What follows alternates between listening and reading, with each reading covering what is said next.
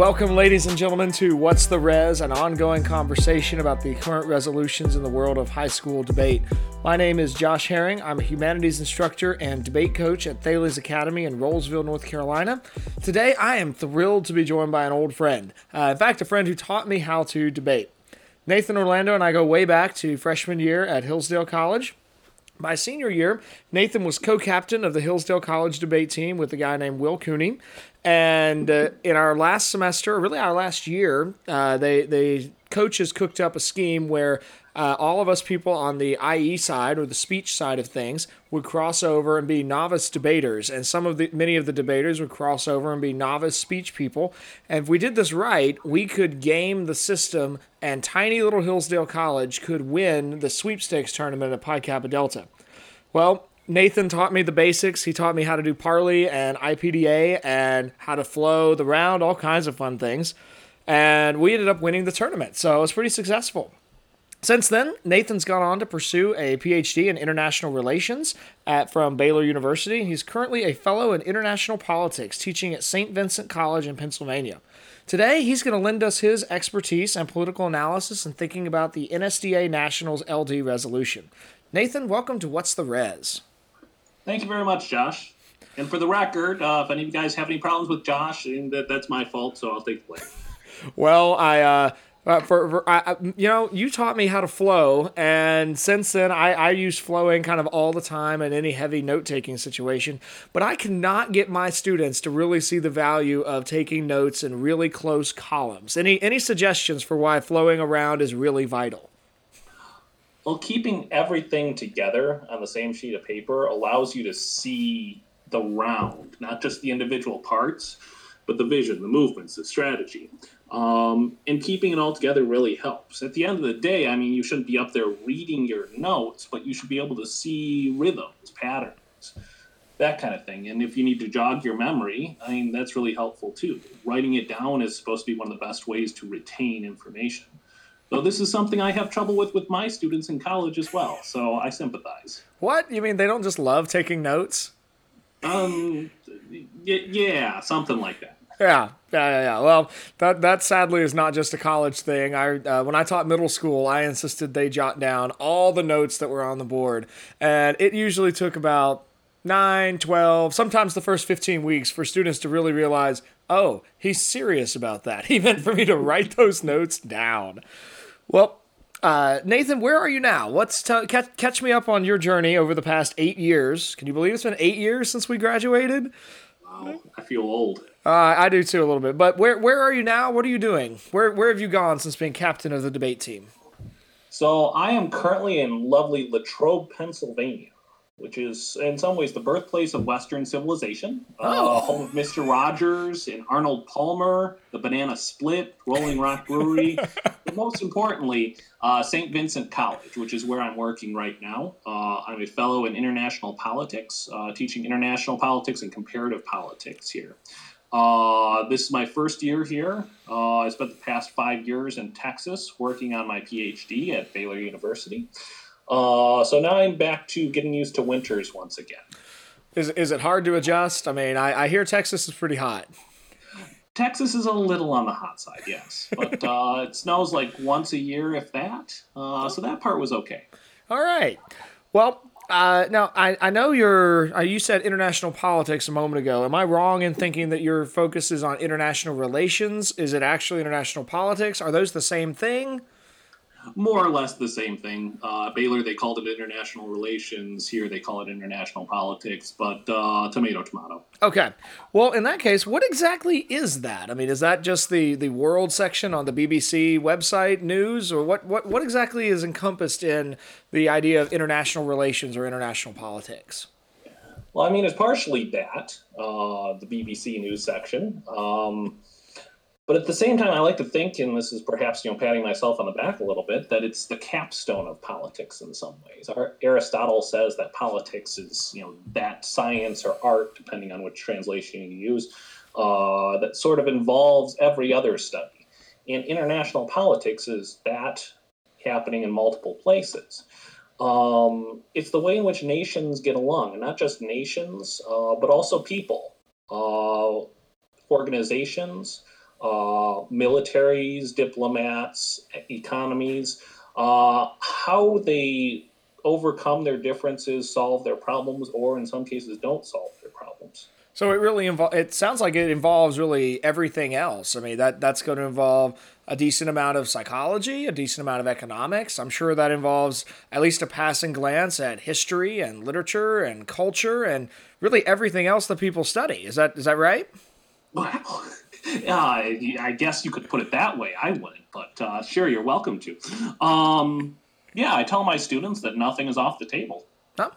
I remember at one point I emailed Dr. Jackson back at Hillsdale to ask him what I should get a PhD in, and of course, like every professor, he told me to get a PhD in what he got his PhD in, English.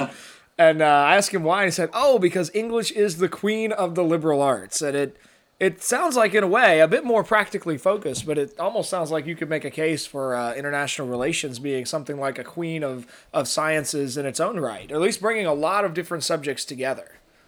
It certainly does. I don't know about Queens. We're sort of in an anti-monarchical moment in this point of history, but yeah, it's important. All right. Well, I guess you avoided my clever trap to try and get you to admit that we should go back to an absolute monarchy. We've been tossing that question around for years, so we won't get there today. Then, well, do help us a little bit with where you are in your research. I know, are you? If I remember correctly, you've written most, if not all, of your dissertation. And do you perhaps have an elevator pitch version of your dissertation for us? Just help us know what your research is in. So I study French people, specifically during the Cold War. And I'm working on this one guy. His name is Raymond Aron.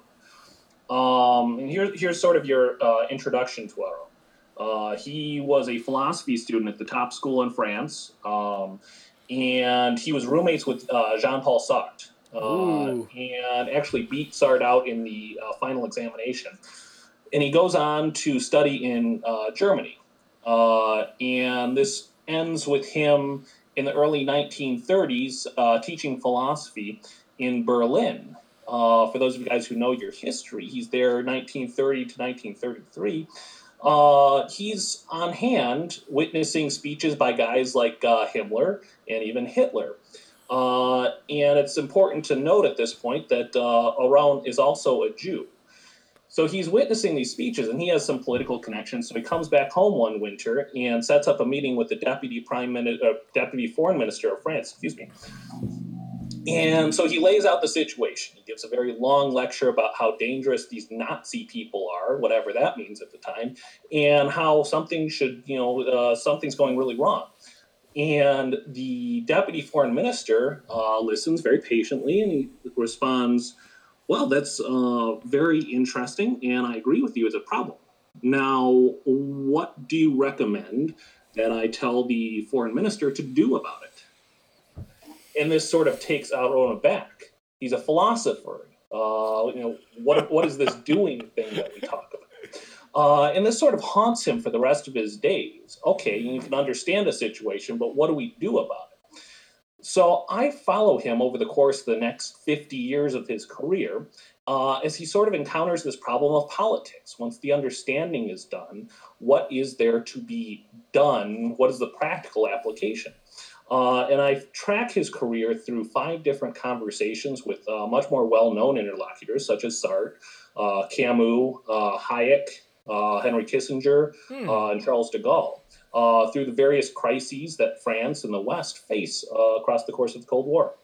The reason I reached out to you is I thought your dissertation topic and your area of study seems to line up really well with the NSDA LD Nationals resolution, which reads, resolved, violent revolution is a just response to political oppression. What are your thoughts about this resolution? Well, there's a lot going on. And that's perhaps putting it mildly. I had the chance to listen to a little bit of your previous podcast, and it sounded like you guys went for the right issues. So good work. Thank you. And we try. You know what's going on here better than I do in terms of what the circuit is looking for. But at least from where I'm sitting, there's a few things that stick out to me. As you said last time, a lot of the debate is going to come down to the definition of words. words. In particular, I highlighted just and oppression. But also this is word. So that would be a third one, that it's important to highlight is, not because of what is says, but because of what it doesn't say. It doesn't say that we should commit ourselves to violent revolution. It's merely affirming a condition of being. And so we're evaluating things, and I think, again, it's going to function around these two definitions of just and oppression. Justice first. As you guys pointed out last time, what is the meaning of justice? Well, that's going to vary from author to author. And you have your two basic types, I guess. You have sort of your Plato from the Republic, justice is to each his due, or your John Rawls sort of distributive justice. And none of this is to suggest, saying that there are two different broad definitions, is not to suggest that justice is a made-up concept, but at least to my mind, the round is going to function around how you define it, which of these two paths you go down. Now, the other thing that strikes me immediately is this idea of oppression. Oppression is a lot fuzzier of a topic. Because the adjective both limits and it also in a certain way explodes the ground. Like, what is oppression? Okay, so I'm a university professor. I can't buy a Lamborghini. I'd love to buy a Lamborghini, but I can't buy a Lamborghini. And I go to the Lamborghini dealer and say, hey, can I have a Lamborghini, please? And he says no. Is this oppression? Well, I mean, to most reasonable people, no, that's not oppression. And it's also a political oppression. And I think that's kind of important, too.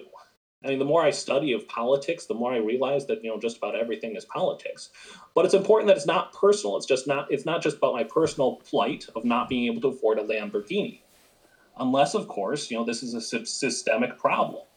So perhaps another example to sort of illustrate what I'm talking about. I work with a bunch of monks, Benedictine monks here. And they have a sort of political order about them. There's over 100 of them living together, and they take vows of obedience and poverty and chastity. Is this oppression? Like, they're not allowed to own things? Well, they certainly don't seem to think so. But if I were not allowed to own things, yeah, I would say that that's kind of oppression there. So what I'm getting at is that oppression has a certain personal element about it, a certain feeling. Don't tell my students that I'm talking about our feelings, but you have to feel that you're being oppressed in order to actually be oppressed. And it sort of has to be out of your control as well. So those are some initial thoughts on the subject. Oh, that's fascinating. I appreciate you focusing in on those areas. I want to ask one follow-up question about the verb is. And I love hearing other people's takes on these because I love it whenever I've read something and I think I understand it, then I talk with somebody else about it, like, oh, there's so much more there that I didn't even pick up. I didn't focus at all on the verb is. Does the verb is, you said it talks about a state of being, does it limit us to the present tense? Does it limit AF to a present political oppression and a present violent revolution? Or is there a way, does AF still have access to past oppressions and past violent revolutions and potential future oppressions and potential future revolutions? Now, I'm not an expert on grammar, so I would encourage you to go out and look up, and no, I'm serious, look up in the dictionary the definition of is. Tell your friends, kids, that this is what you're doing in your spare time. And in a certain way, yeah, it does certainly suggest the present tense, that in the status quo, if you look around you and you see political oppression, violent revolution is, or can be in the future, the near future, a just response. It might also suggest sort of like this timeless present, in sort of a philosophical way of looking at things. That, as Rawls would say, justice is fairness. We're not talking about a specific time, but sort of a broad statement of fact. Okay, so there's still plenty of ground there to move around, but there might be something there that actually sounds like a fascinating exercise. As we're coming to the end of the school year, I may have to pull on that definition of is assignment for my logic students, and if so, I'll be sure to give you credit for inspiring that extra assignment that's beyond the scope of the syllabus. Do also give credit to Bill Clinton. Yes. He got the question before I did. Well, now that we've credited Simone de Beauvoir and Bill Clinton in this episode, where I probably won't necessarily recommend this one to my middle school students. Well, okay. Let's move to a different question then. Now, and this is where I'd love to pull on your thoughts philosophically and morally, which I think is quite fun, because once upon a time, I don't know if you remember this, but we managed to survive Philosophy 105 together, and you were much more naturally gifted in that area than I was, but you've gone on to read a lot more philosophy than I have. With all that being said, philosophically and morally, what's the difference between violent and non-violent revolution? Why is this something that really draws a lot of other philosophical and moral issues into the conversation? Well, first of all, don't sell yourself short there. I fondly recall that class.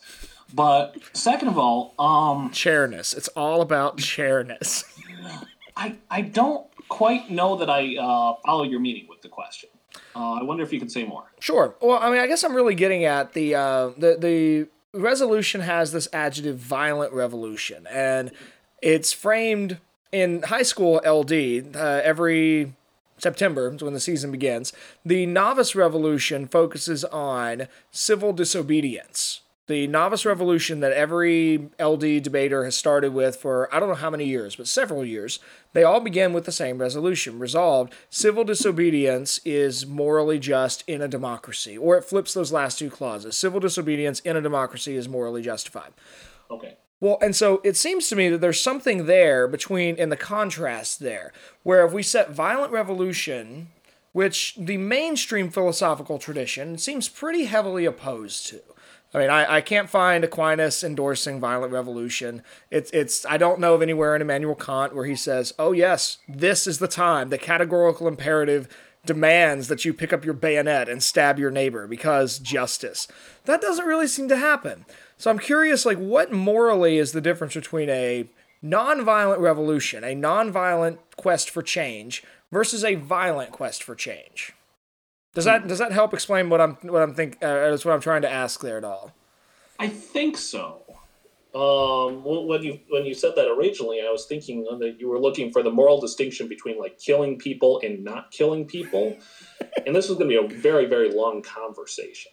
But I think I understand what you mean, because the foundation of any political regime, or the refoundation in certain cases, is very important. It kind of sets the tone for everything to follow.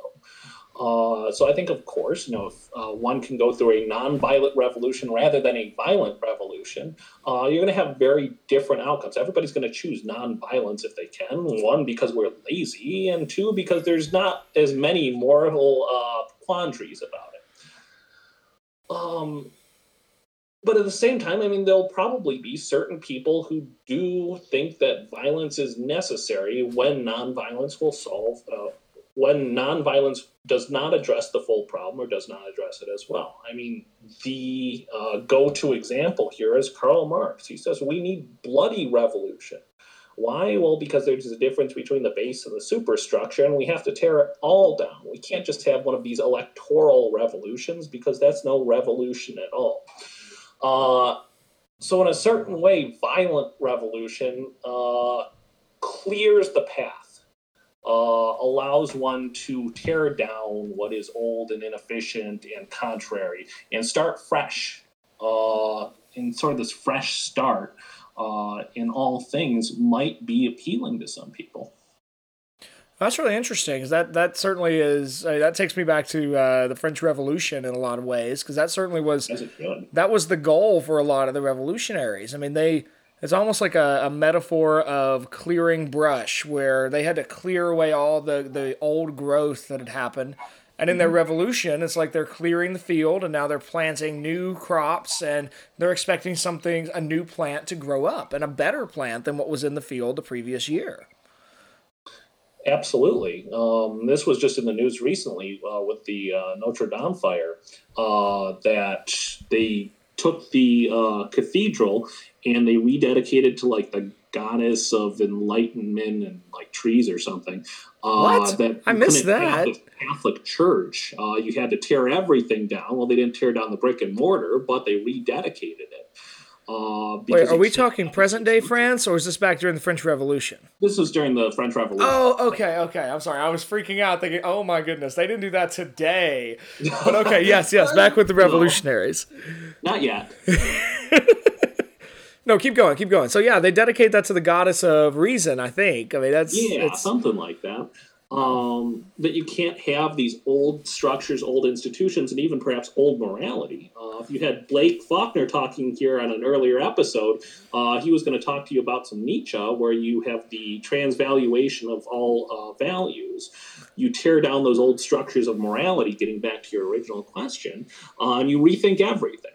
And this is how you truly have the revolution, where it's not just sort of this electoral revolution of swapping out Barack Obama for Donald Trump or Donald Trump for Joe Biden or whatever. You actually redo the regime. You refound it in a different sense and pointed on a different path. So if there's not that different sense, if I'm understanding you correctly, then you would say that if it doesn't have that different sense, it's not truly revolutionary. Well, it depends who you ask about that. I think for your audience's sake, there's going to be, you can make the argument both ways depending on whose definition you appeal to. But if you want like the truest, boldest sense of revolution, then yeah, you got to tear everything down. You got to start, changing out the hearts and minds. This is the idea of Plato's Republic. You kick the poets and the philosophers and anybody that you don't like out of the city, and basically everybody over, the age of 10? Because you really do have to start fresh, till the new fields. Oh, yeah. I remember the last time I taught sections of the Republic, we focused in on the discussion of the noble lie and the importance for Plato's whole system of the Republic of really that first generation telling the next generation this good lie, this deception that is for the good of the state, that this is the way it has to be and it can't change. And you are in your fixed position in the Republic, whether gold, silver, bronze, or iron, and you're in your caste for the good of all. And it's a lie. It's a system. It's a construct. But within that construct, you're supposed to be happy, or at least you're supposed to function well. Absolutely. If you don't know anything outside of the regime, you can't question it. Minor spoiler alert. Everybody skip forward 30 seconds if you haven't seen Endgame. Wait for a second. Okay. I'll leave all those pauses this very well when he says, I'm going to kill everybody. And we're just going to start fresh because everybody else has these bad ideas and they're going to be ungrateful. So if we just start fresh, then nobody will be unhappy. Just kill everybody.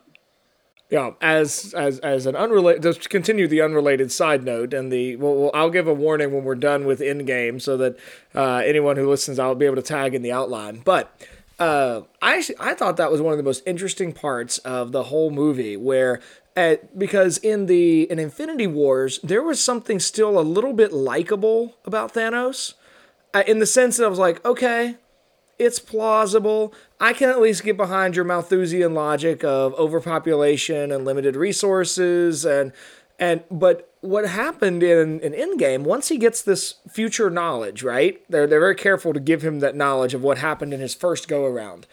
Well, and then I was expecting him to have some sort of moment like, oh crud, my plan didn't work. Maybe I'm done. Instead, he jettisons anything that left that is morally redeemable. And now the struggle becomes being versus non-being. I didn't care for that part. I just thought it handled the noble lie aspect very well, or at least what we're talking about with the truly revolutionary aspect. I think they completely destroyed the character and his motivations. Like, okay, he's an unrepentant, as you point out, he's an unrepentant Malthusian. And every generation has them for whatever reason. Thomas Malthus has been proven wrong so many times. Oh my goodness, but so we always have those Malthusians out there. So like, okay, I can get behind this. But yeah, they completely destroyed his character motivations in the fourth one. Well, that's true, and I wonder if it matters that in order to do that, they went back before he kills his own daughter to really achieve his goal. Because that's the Thanos, that really like the heart of Thanos the Conqueror kind of part of his story arc. It's not that deeper Thanos who has truly sacrificed for his goal and sacrificed something he actually loves. This is a Thanos who really skips that. And in skipping that, I wonder if that might be part of that change. Or maybe that's just too deep and the Marvel Cinematic Universe doesn't actually allow for that much character depth. I don't know. I mean, either of those things could be. The research that I've been doing on that, I've been very interested in this question: why are people still Malthusians? In the comics, apparently, he's very hesitant about this whole thing, and he's almost kind of happy when he gets defeated. And in the third movie, you certainly see an aspect of this. He's sort of resigned and, oh, look at this burden that I have to take upon myself. I'm the tragic hero of all this. Yes, I'm killing half of all life everywhere, but I am the tragic hero. But you don't get that in the fourth movie. He's just sort of this, he's this moral crusader, moral monster even though I don't think there's really anything moral about what he's doing. Yeah, but there's and it certainly sets up that moment. My favorite moment in the whole movie. Yes, we're talking about Endgame. Nathan set up a spoiler alert before we got into it. I know, but you guys are all over the place, just so you know. You're on the podcast, just so you know. We're recording this. I'm not deleting it. This is my wife, Jennifer Herring, for anyone listening. She's over listening in the conversation. She's about to join in. This sounds like Welcome, Jen. Hello. This sounds like a fascinating conversation between friends who haven't talked in a while. Just saying. Well, theoretically, I do have an outline, so we will get back to our outline here in a moment. But yeah, we can always edit this out later. Yeah, but we're not going to. This is podcast gold, I think. World building. Yeah. So, but one of the things I loved about that movie, and I think it's in part because they set it up where by the end you have Thanos fighting again. You have Thanos fighting Captain America, the Hulk, and Iron Man. And and there's Thor in there as well in that battle. So you've got these four heroes, four Avengers, going up against Thanos, and Thanos doesn't really have the magic glove yet at that moment. They can't defeat him, and it looks like everything is lost. And then suddenly Doctor Strange's yellow circles appear out of nowhere. And then you get this beautiful, what Tolkien would call the Eucharistic, or not Eucharistic, the eucatastrophic turn, where you have the good catastrophe, where suddenly, and then all the dead heroes from the previous movie come forward, and we have a unified battle to wipe out the evil that has been threatening all life. It was a great, I loved the climax of the movie. I thought it was a little bit too much. Some of these people I look at and why are you there? Like, okay, I get that we have to get everyone on our payroll onto the screen right now. It's kind of surprised that like the camera guy didn't walk out there with some nunchucks, and Joss Whedon is in there with his samurai sword, and whoever else. We'll get Batman out there. Why not? It was, I get it. Like, you have to have the crowd pleasing moment. It was just a little too much. Like, the tension that was there, like, I thought all the heroes were going to die. I was on board, and then too much. Well, you're a better movie critic than I am. Let's, and on your Malthus point, though, I am totally with you. And if you ever end up writing on that, I want you to send me your paper, because, I have a theory about that, and tell me what you think of this, and then we'll get back to our actual point in this episode and getting back to NSTA resolution. But I think for years we have so oversold the looming ecological catastrophe of global warming that in middle school and high school science curriculums particularly, the underlying subtext of ecological change and global warming is that overpopulation is the threat that propels global warming. And therefore, the impression that it leaves on students is that we need less people.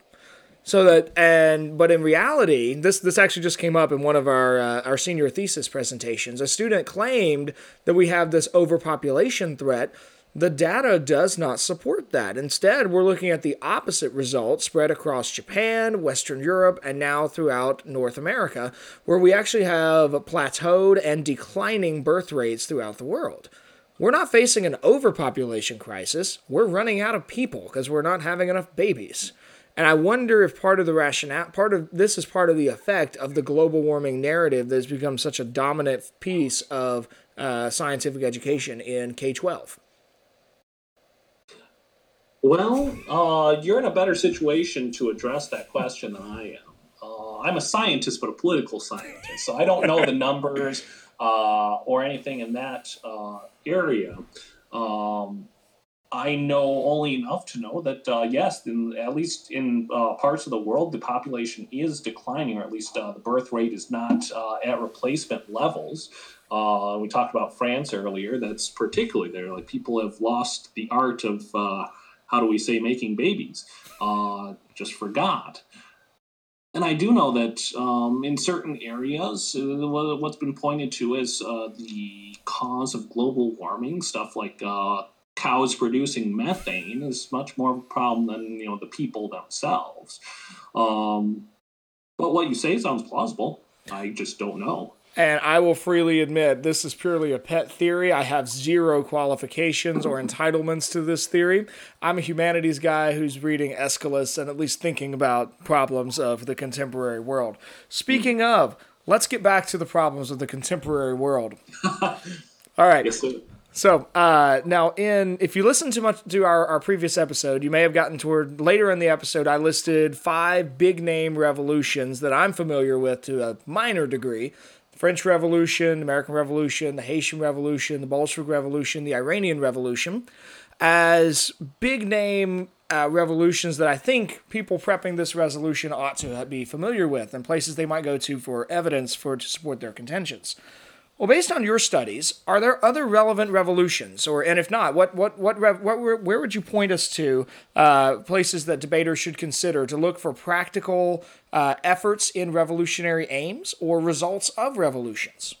A few that I'll point you towards. I think the fundamental revolution for this question is going to be the one in America in the 1960s. You have the clear contrast, which I think what this resolution is trying to get at, between Martin Luther King and Malcolm X.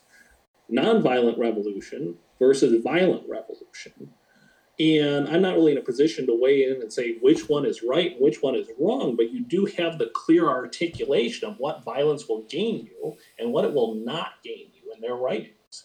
So that's the first place that I would encourage your listeners to take a look at. The Bolshevik Revolution, I think, is also going to be very much key. Not only Karl Marx's writings, but also Lenin and Trotsky are very much weighing in on this question of why do we need to be violent?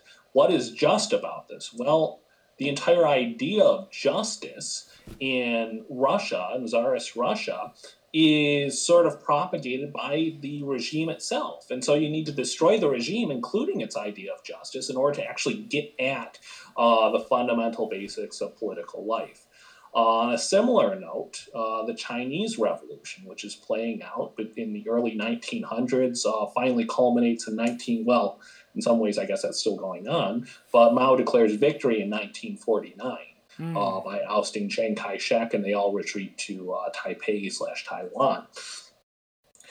And Mao puts forward this idea of continuous revolution, that this is the extension of the Bolshevik project, that even once the regime is established, we must continue the revolution. This is why you have the Great Leap Forward and the Cultural Revolution. These are how we come to be a modernized country. And yes, there was an unsightly death toll, and some 30 to 60 million people here or there died. But this ends up making China into the economic powerhouse that it is today. And if you look at a lot of the polls and surveys, many of the Chinese people, well, at least the ones who survived or their ancestors survived, say, well, this was kind of necessary. Put us back on the map. The interesting ones that perhaps your readers are a little bit less familiar with, 1956 in Budapest, the Hungarians rose up against the Soviet rule. They said, what are you guys doing here? And it was a little violent on their side, and Khrushchev had 2 choices. Either he could accept Hungary splitting away or no. And he chose the latter, and it was very, very brutal. So that was a revolution that did not quite work out. And, well, more's the pity for them. The other one that comes to mind as a contrast or foil with the American Revolution is the Indian Revolution against British rule. And this was led by Gandhi. This was very much of a nonviolent revolution, aimed very much at the same ends. And ultimately, it's argued out through mass demonstrations and literature that turn British principles back against the empire. Okay, you guys believe in freedom and individual rights and the independence of the nation state. Well, time to pay up. And ultimately it's successful without the same degree of conflict that was in the American Revolution. Now, the interesting one that I'm sure, that I suspect that your readers have not heard of is the Algerian Revolution. And this goes back to my dissertation and back to our earlier subject of Camus. Camus was born in French Algeria. He was a Frenchman, but he lived in Algeria for most of his life up until about World War II time. And this was the conflict that nobody studies and nobody talks about, even though this collapsed the French regime. Not the Algerian regime, it collapsed the French regimes. This was the end of the Fourth Republic and the start of the Fifth Republic, because this was the last holdout of the French Empire, and we're going to plant our flag here, and we'll keep you as part of the French Empire, and it didn't work out so well. The National Liberation Front is sort of trying to start Algeria on the path to a national unity, that they didn't really have this history of being a nation state. They were part of the Ottoman Empire up until the certain point at which the French kind of annexed them. And there's terrorist action on both sides. The French left, especially like Jean-Paul Sartre, are openly advocating that French soldiers desert and decrying the degree of torture and bad practices that the French army is instigating. But the rebels are not really don't really have the moral high ground themselves. And this is violent revolution on both sides. And as my guy Raymond Aron points out, this is a weird instance of both sides fighting against their own interest. What do I mean by that? Well, France is throwing a lot of money at the modernization of the Algerian economy, a lot of money, enough to destabilize the economy. And the Algerians want independence knowing that the French funds will be cut off. At the same time, it would be much in the economic interest of France to just cut their ties. Like, well, we're done here, we're pulling out, which is eventually what they did. But they're fighting to keep on throwing all this money at Algeria. So besides the humanitarian cost, which was exorbitant, it was an economic loss for both sides. So those are the examples that came to mind. Nathan, it sounds like there have been a lot of revolutions over the 20th century. Is there any particular reason why the 20th century has so many revolutions? Well, that's a wonderful question. I have multiple guesses. I don't know that there's quite a definitive answer, but it's a huge time of upheaval in international politics. I mean, the number of nation states which are party to the signing of the UN was, 50 or so? Today, you're up to 193 UN members. So that's almost quadrupling of the number of nation states. And most of these are not formed through peaceful signing of treaties. Perhaps like Czechoslovakia became the Czech Republic, and the Soviet Union in what's called the Velvet Revolution. They signed a treaty and that was it. But for the most part, there's been a few guns involved. At the same time, you have this weird polarization of military conflicts. Because, of course, you have the development of the atomic bomb. With the development of the atomic bomb and the emerging two superpowers of the world, it would seem that these two guys, much like Athens and Sparta way back in the day, should have control over everything. But the atomic bomb has not been used in combat since 1945. So at the same time as you have the rise of the atomic bomb, you have the rise of the machine gun, the rebel, the guerrilla fighter, who's the guy conducting these revolutions. And there's, I guess, an art form, I guess you would say, to conducting this revolution without attempting the use of the atomic bomb. In fact, I will go so far as to say an art form. There's a book on it Mao Zedong quite literally wrote the book on guerrilla warfare. It's called On Guerrilla Warfare. Oh, all right. Yeah, and so you almost have to have, in order for these nation states to split off and go their own way, at the same time do so against powers that are much bigger and stronger. You have different types of revolution being concocted. But in a certain way, nationalism and national independence have also been the buzzwords of the 20th century. So these are all partial hypotheses. But yeah, you're absolutely right. The 20th century did contain a couple revolutions. Now, as you were describing that, I got kind of focused on the technological capacities that modern progress has created. Would affirmative be in a good position to say that part of the philosophical tradition's general disdain for political revolutions has more to do with a lack of technological possibility of successful revolt? I mean, as the 20th century develops more technological capacity for violent revolution, does that then mean that, well, we actually would have seen this same level of revolution in previous centuries if they had had the means for revolution? Part of it, yes. I think you have to have that technological, at least tip of the hat to technology. You're not going to revolt against the Roman rule unless you have a couple spears of your own, because the Roman legion does not have the reputation for playing with the kid gloves on.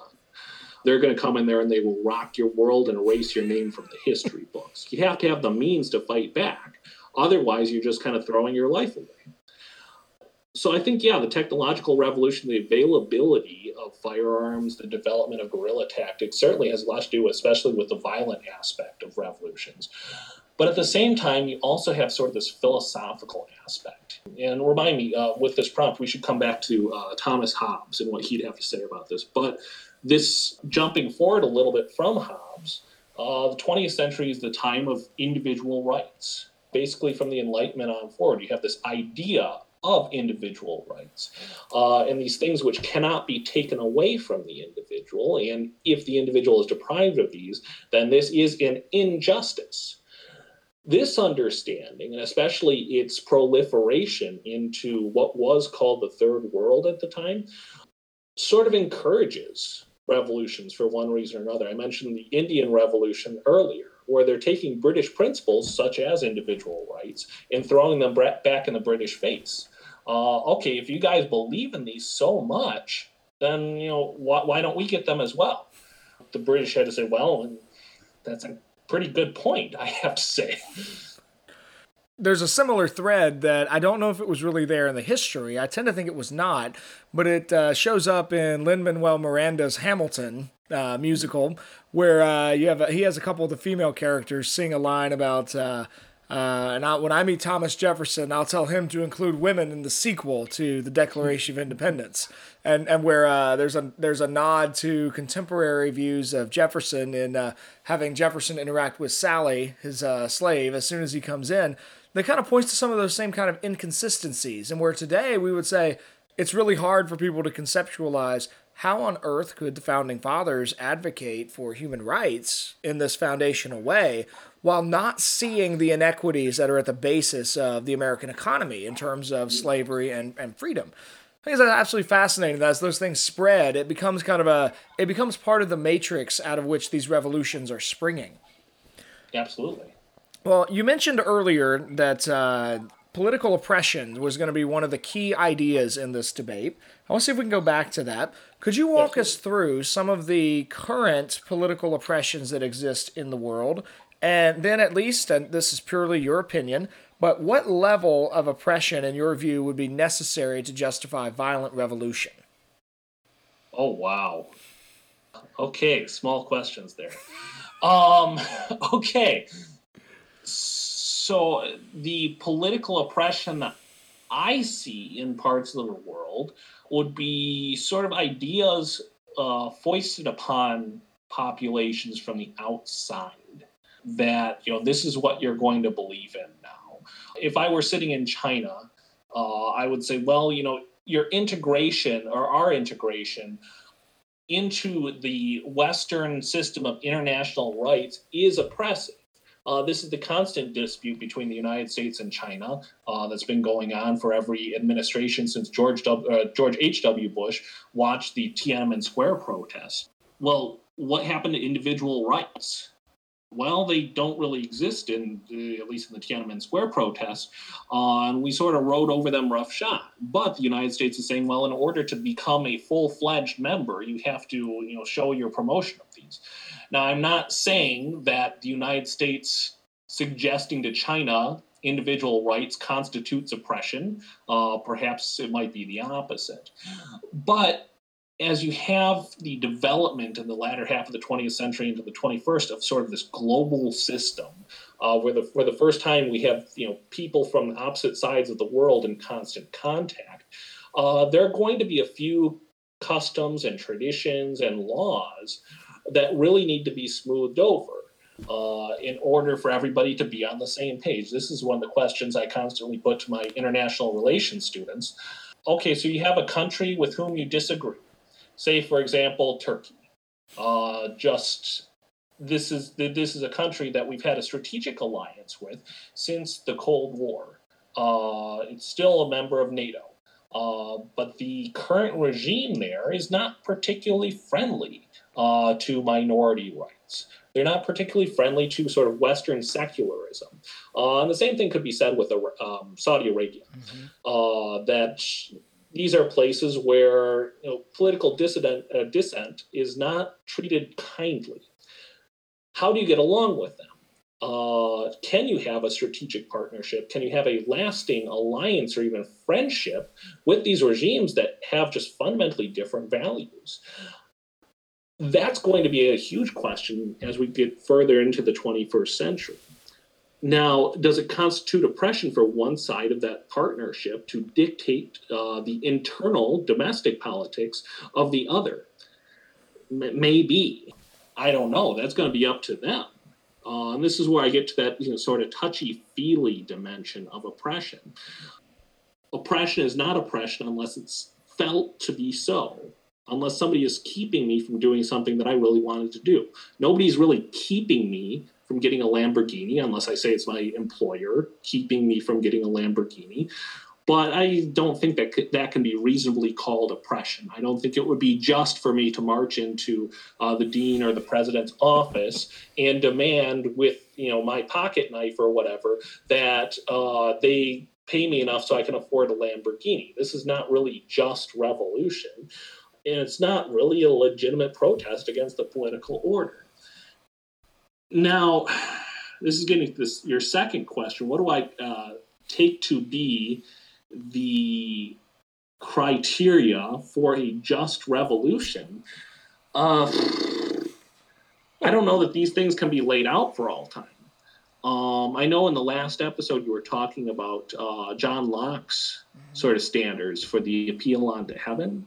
I don't want to necessarily endorse that, but he has much clearer guidelines. I don't know that one can really set up sort of these benchmarks where if you meet threshold A, threshold B, threshold C, and threshold D, then whatever you do after that is just, even if it's cutting off people's heads and terror in the streets. I don't know that I can quite set out those benchmarks, but he would be a good place to turn for those standards. Well, that makes sense. I think it's one of the things that has bothered people for years about I know the traditional medieval and early modern just war theory seems like it tries to lay out those sort of benchmarks that are helpful in one sense, but they're also problematic in another, because how do you ever, it's always a little bit subjective about whether or not the benchmark has been achieved. And how do we deal with even the movement towards one of those benchmarks in a particular context? And that just makes this a whole tangled, complicated mess. Oh, absolutely. And this gets into one of the oldest debates in political science between Aristotle and Thomas Aquinas versus like the Kantian. The rule-oriented guys, like, okay, well, if you do this and this, then you're just. But Aristotle is always going to insist on prudence. Mm-hmm. At some point, you have to use judgment in order to be able to determine whether or not the particulars fit into the general categories. but also how you're evaluating the particulars, and if there are certain exceptions to be had. So I don't think prudence can be discarded. I know that's not satisfying for your audience who is looking for exactly these rules, but you can't escape political prudence. Well, I think it may actually give a helpful criteria, or at least a helpful suggestion to affirmative, and really give negative something to target. Where affirmative, from what you're saying, it sounds like affirmative really needs to be incredibly obvious and clear to the judge and make the judge perceive the violation of justice in whatever oppression they're looking at. And then so when the judge perceives that, the judge will then buy into the necessity and the justice of this revolution. Whereas it seems like neg would then be trying to really attack what affirmative is laying out as obvious and clear, and really try to prevent the judge from what you've been calling the touchy-feely aspect of oppression. Try to prevent the judge from really feeling that sense of oppression. Yeah, always. The negative should always make sure that benchmark for justice is always just past the horizon, never quite meet. And, I'm going to drop a name here that I think that all of your listeners who are going to go on the negative should go and look up. And that's Thomas Hobbes, who in many ways is John Locke's teacher. But he has a strategy that you're going to want to keep in mind as you pursue this. And he says that, well, prior to the founding of the political community, prior to the founding of the state, which he says this comes to be in the form of the Leviathan, the tyrannical monarch, so on and so forth. Prior to that, in the state of nature, there is no such thing as justice. And this is going to be where he comes into conflict with people like Aristotle, and especially he has his sights set on Aquinas. There's no such thing as justice outside of the political community. Therefore, and this is the huge change from Hobbes to Locke, Hobbes says there's no such thing as a right to revolution, because what external standard of justice are you going to appeal to outside of the state? There is none. So this is why one cannot revolt against the state. One must simply take it. He says the only real thing that exists prior to the state, outside of the state, is one's right to life. And he's not talking about the abortion debate. He's simply talking about, you and I sitting here, we're going to do whatever we want to protect our lives. And he says that this is still valid up until the moment that the executioner, the judge, sentences me to die. And so as I'm walking up onto the gallows to get my head chopped off, Hobbes says I still have the right to resist. Now, it's not going to work very well, and justice has nothing to do with it. But this is what I'm naturally going to do, one way or the other, whether he permits it or not. So by denying this idea of justice outside of the state, that justice can exist in sort of this Platonic form, this sort of undermines the concept of revolution. So I encourage your readers to take a look into that. Oh, that's a great thought. I'm not nearly as familiar with Hobbes. So I've read his section on the Leviathan, and I love the image that usually gets printed as the cover plate of that book, where all the people make up the body of the Leviathan. It's one of my favorite pictures of the body politic, literally the body politic. But that's fascinating. So if there's no justice outside the state, we cannot justly revolt against the very system within which we find justice. Yeah, and that cover that you bring up is incredibly fascinating. I spent multiple entire class periods, 3-hour class periods in grad school, talking about just that cover, because the Leviathan is so interesting, the symbolism that is going on there. Well, one thing I want to point your readers towards is the subtitle, in which he says something, and I'm going to misquote this. He talks about the causes of government, and he's clearly imitating Aristotle's 4 causes: the efficient, the formal, and the material cause. But he conveniently leaves out, he lists 3 causes. He conveniently leaves out the final cause, the telos, that thing which transcends, the thing towards which something moves. It's oriented, the end, its purpose. Yeah, which is the start of his attack on this external justice, because there can be none of these external standards. Everything is relative within the state, within the regime. And so therefore you don't have the right to this violent revolt. In fact, that's the very thing that the state is constituted to oppose, is violence. So the moment that you pick up your gun or your sword and whatever, go after your neighbor or the policeman, you are an enemy of the state. You don't have this appeal onto heaven. There's no heaven to appeal to, according to Hobbes. The moment that you try to do so, you are the domestic disturbance, and we will put you down. Oh my.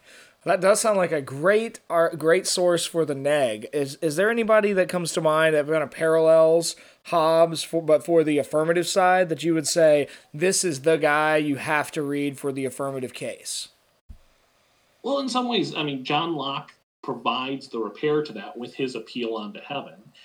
Now, a lot of contemporary scholarship suggests that he's not entirely serious about it. He's simpatico with Hobbes, but simply trying to make it a little bit more palatable. Walk us through that. You said it was called the Appeal to Heaven? Yes. Walk us through the pieces of that, 'cause I'm not sure I'm familiar with that one. Now, this is something I haven't read in years.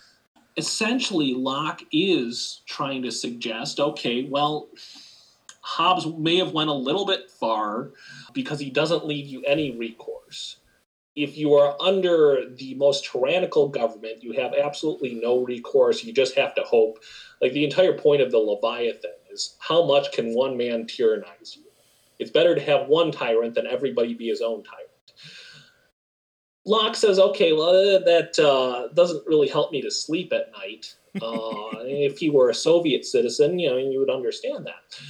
So he sets up this appeal onto heaven as something that he doesn't really fully explain to my knowledge. He just sort of suggests, well, it's going to happen. At this point, Hobbes is writing John Locke is writing the treatises as he's taking refuge from a revolution back at home. He's in the Netherlands at the time, to my knowledge. Oh, okay.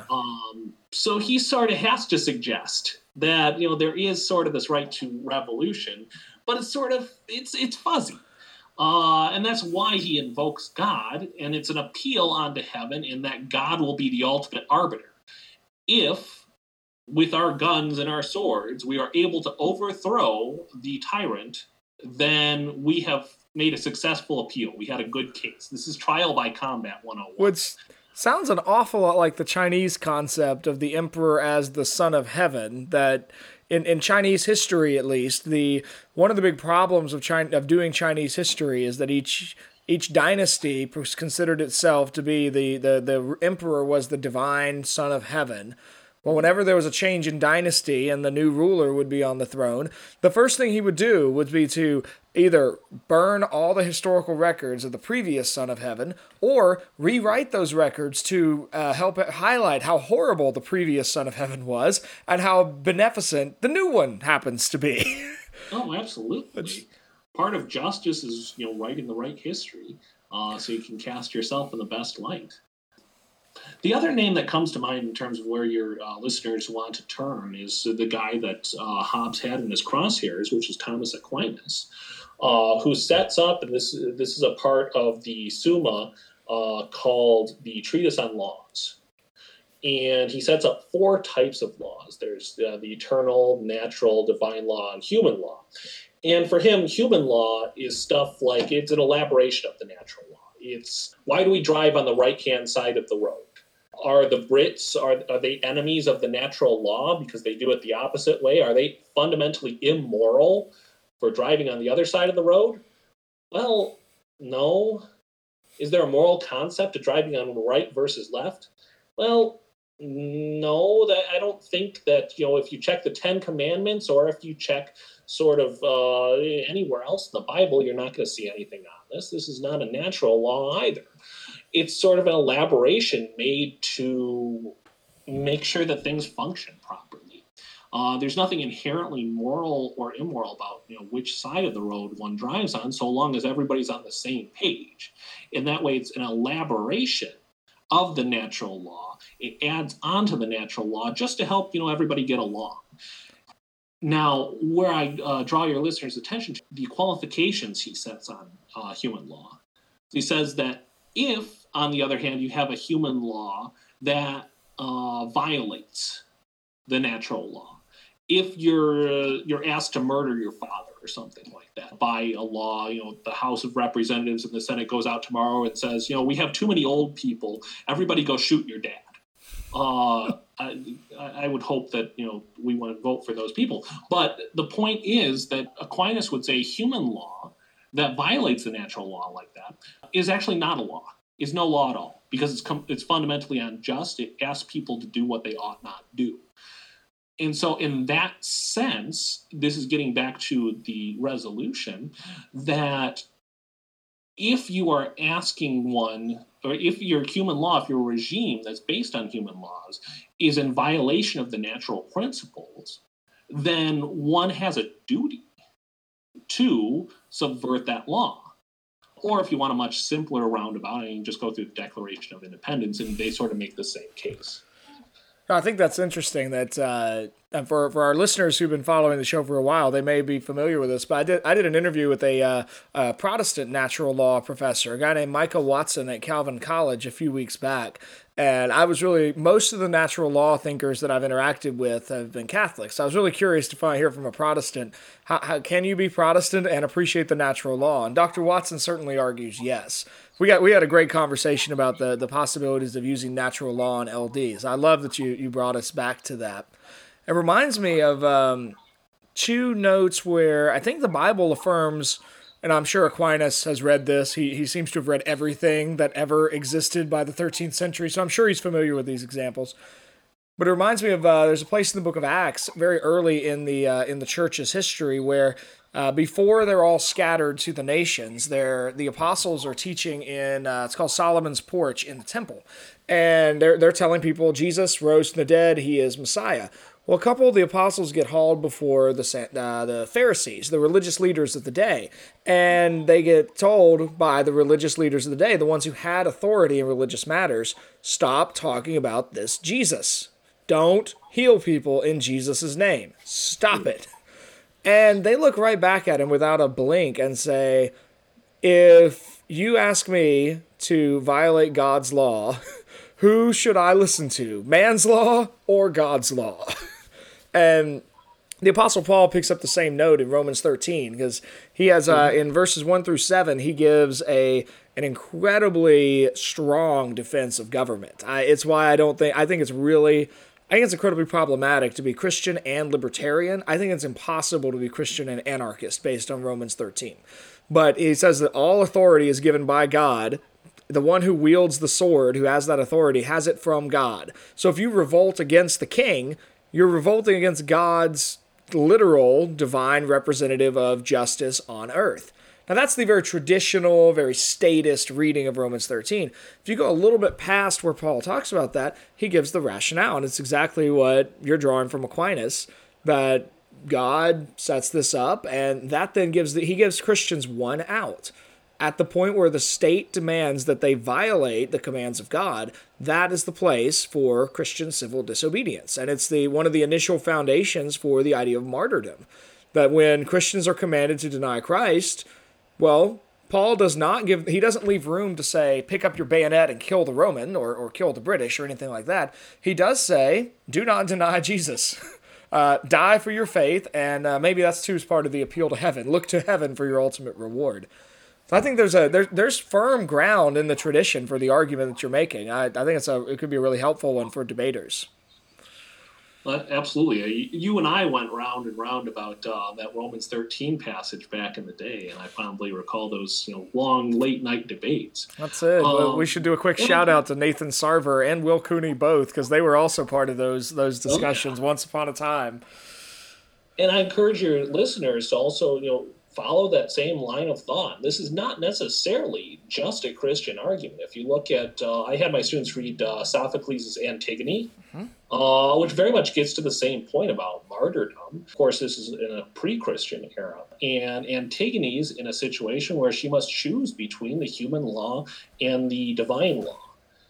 And well, it's probably safe to give spoilers. I mean, it's been out in theaters for a couple years at this point. Yeah, 2,500, give or take a century. She chooses divine law and suffers at the hands of human law. It seems that this resolution is asking you to figure out something else towards which to appeal, whether that's the Christian heaven or what have you. It could even be Rawlsian justice, earthly justice. You have to figure out something outside of the regime by which you can leverage the regime. Because in the world of Hobbes, there's nothing outside of the state. There's the state of nature, and it's terrible. Don't ever go there. It's no travel agent will ever, because they have some sort of conscience.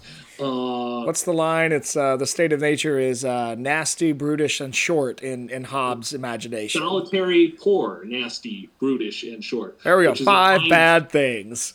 Well, it's a line drilled into my memory because one of my professors always used to say, I had a lot of dates in college like that. Solitary, poor, nasty, brutish, and short. So I'll never forget that line. There we go. Well, Nathan, this has been I've thoroughly enjoyed our conversation tonight. Yes, have I. I hope our listeners have enjoyed listening in, and I'd be remiss if I didn't just point out that I remain convinced that you and I can have these sort of conversations in part because we had such excellent training from Hillsdale College. So one quick shout out to Hillsdale. I think I've managed to work into a lot of these episodes, but there it is. Well, absolutely. I completely agree with you, and thank you very much for having me on. It's been yeah. Well, as we wrap up, I'd love to. One of the things I really enjoy doing with this podcast is talking to people who were debaters at some point. We've done we did an interview with a former Hillsdale debater from the early '90s, a guy named Paul Swick, who's he was on the debate team when they made the shift from policy to parley. So. Going back a day or two, but I really enjoyed asking him this kind of question. I want to ask you this: is debate worth it? All the agony, all the work, the late nights, the weekends, cutting cards, running cases, countless hours. Is debate worth it? No. Thanks. Have a good night. Okay. Yeah, absolutely. It's a beast that gives you out what you put in. So one can dabble in debate and not really make many sacrifices, and one doesn't get much in return. And I'm not saying that debate is a just God in every way, but to a certain degree, it demands some sacrifice. It demands some organization. It demands the weekends, the long nights of research, the research weekends. Your friend gives you a call, hey, let's go to the movies. No, I can't because I have to look up, this thing about India and Pakistan. You're going to have those moments. There will be sacrifices, but the sacrifices are in the service of something. It's not just so that you know everything about the conflict between India and Pakistan, which I do, by the by, but it sort of inculcates a certain way of thinking, a certain way of approaching certain subjects. You have knowledge on particulars, but more so it allows you to interrogate certain propositions, such as we've been doing for the past hour or however long it's been. I'm sure to your listeners it kind of feels like an eternity. But the point is that it gets you into a certain way of thinking. And this way of thinking has absolutely been critical for me in my graduate studies and in my teaching, that it's not just you read a passage of whatever you're working on, like Thomas Hobbes, or, read a passage from the newspaper or what have you, and just sort of accept what it has to say. Well, you ask yourself the questions. Well, why should I believe this to be true? Is it not true? Well, what if there are other consequences to it besides what's stated? Why should I believe it to be true? It's a way of thinking that by long practice and long nights of research, you force yourself into habit of these interrogations. And this habit absolutely helps the life of the mind. And you don't have to go down the academic route from here. God help you if you do. Please don't.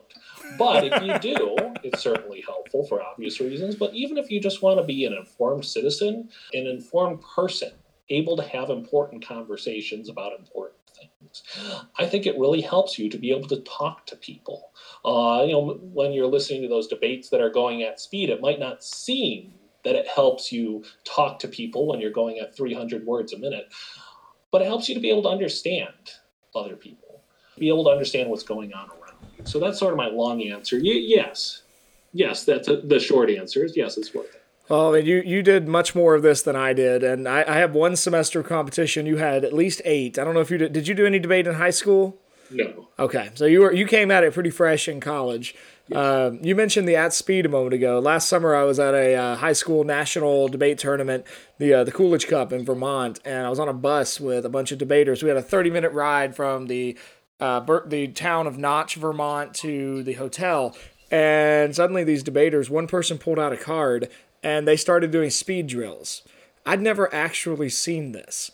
They read the card and I raised my hand and said, hey, I know I'm a coach, but I want to take a try at it because I never did the speed stuff. I still, to this day, I despise debate at speed. I think it misses half the point of debate.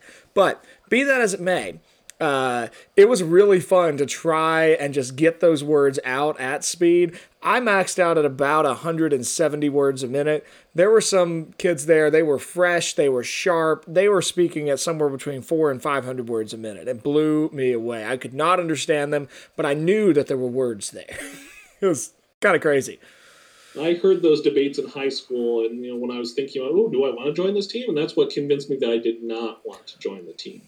Which more is a loss for me. But I get it.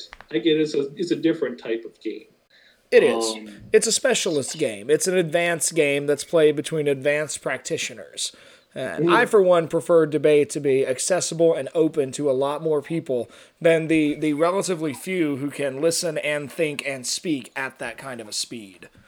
But, man, I'm sure that was really something when both Mr. Lincoln and Mr. Douglas pulled out their binders and, just started going at 500 words a minute in the original LD debates. Those were, whew. That's exactly how they did in the 1840s. Well, Nathan, most of our listeners are, I think, high school debaters. What advice would you offer high school debaters today? That's a really good question. And I have one answer, and nobody's going to take me seriously, but I'm going to say it anyways. Because it sounds very much like a platitude, but have fun. Yes, I know everybody and their brother is going to tell you, oh, have fun with whatever you're doing. And I don't mean that as just a mindless platitude. I was sort of a mediocre debater on my best days. I think one of the things that really kept me back was that I didn't have fun with it. I didn't treat it like a game. I treated it like a must-win competition. I took myself way too seriously. But that's not what debate should be about. It should be about trying out new arguments, going with your gut instinct, being inventive, have fun. And if you lose the round, who cares? It's a debate round. Oh, you don't get a little shiny plastic trophy. Oh, no, it's the end of the world. And I know at that age, in high school, I took myself even more seriously. And this is, a natural thing. It's human nature for high schoolers to, treat every single thing as if it's the end of the world, life and death. But seriously, just kick back, have fun, try out some new things. And if you lose, be proud of it. It's completely fine. At the end of the day, nobody's going to care. It's great to win. It makes you feel great, but nobody's going to keep track of your win-loss record. I don't remember how many debate rounds I won. In fact, by the next tournament, I didn't remember. I had other things on my mind. But, just have fun with it. Try out some new things. Give it a shot. Don't take it too seriously. That's my advice. That's fantastic advice. I've been I saw this in college debate, and I see it's even now in high school debate, where there are folks that really debate becomes their life, and you used the phrase earlier, debate as a god. There's a very real sense in which that's true, and debate can become an all-consuming god, and debaters can become. It's very easy to become sort of a self-important priest of the god of debate, and I enjoy teaching debate, and I enjoy debating with students, in part because I always frame debate as a game. And we are playing a game. We are debating about objective things. We're not debating about the most important things, because there are some things I think that are too important, honestly, to debate. There are some axiomatic principles that hopefully all of us believe, and we don't always toss them up into the air and say, let me look at this from 15 different angles and lay out 16 impacts really fast. But there are plenty of things that we do. We play that game. I love your advice about really trying out new arguments, new ideas, and see what works, and just try it out for the fun of it. That's a great perspective. Well, soon to be Dr. Orlando. Is there anywhere our listeners can find you online? Are you on Twitter? Are you on Facebook? Do you have your own website or a book coming out soon? Anything, if our listeners want to follow your work, where would they do that? I mean, they can come take my classes. Stay tuned. Stay tuned. This is something that all of us academics eventually have to get into. I've got a couple things on my mind for the end of the semester that, as we start to move into the summer, I'll be working on that. But for now, we'll just leave it at stay tuned. Excellent. Well, if listeners want to get in touch with you, they certainly could enroll at St. Vincent College and sign up for your classes and probably We'd love to have you. Let the administration know that you're the best fellow in international politics that they've got on staff there, I'm sure. I'm also the only one, but therefore the best. That's it. Well, ladies and gentlemen, you've been listening to another episode of What's the Res? My name is Josh Herring, and today my guest has been soon-to-be Dr. Nathan Orlando. If you want to get in touch with us here at What's the Res, you can email us at whatstheres@gmail.com or follow us on Twitter or Instagram at whatstheres_. If you like what you've heard today, head over to iTunes. Leave us a 5-star review. That's the best way for other people to find us. We wish all the debaters who made it to nationals the best of luck. Join us next time for more What's the Res? And until then, work hard, speak well, and seek truth.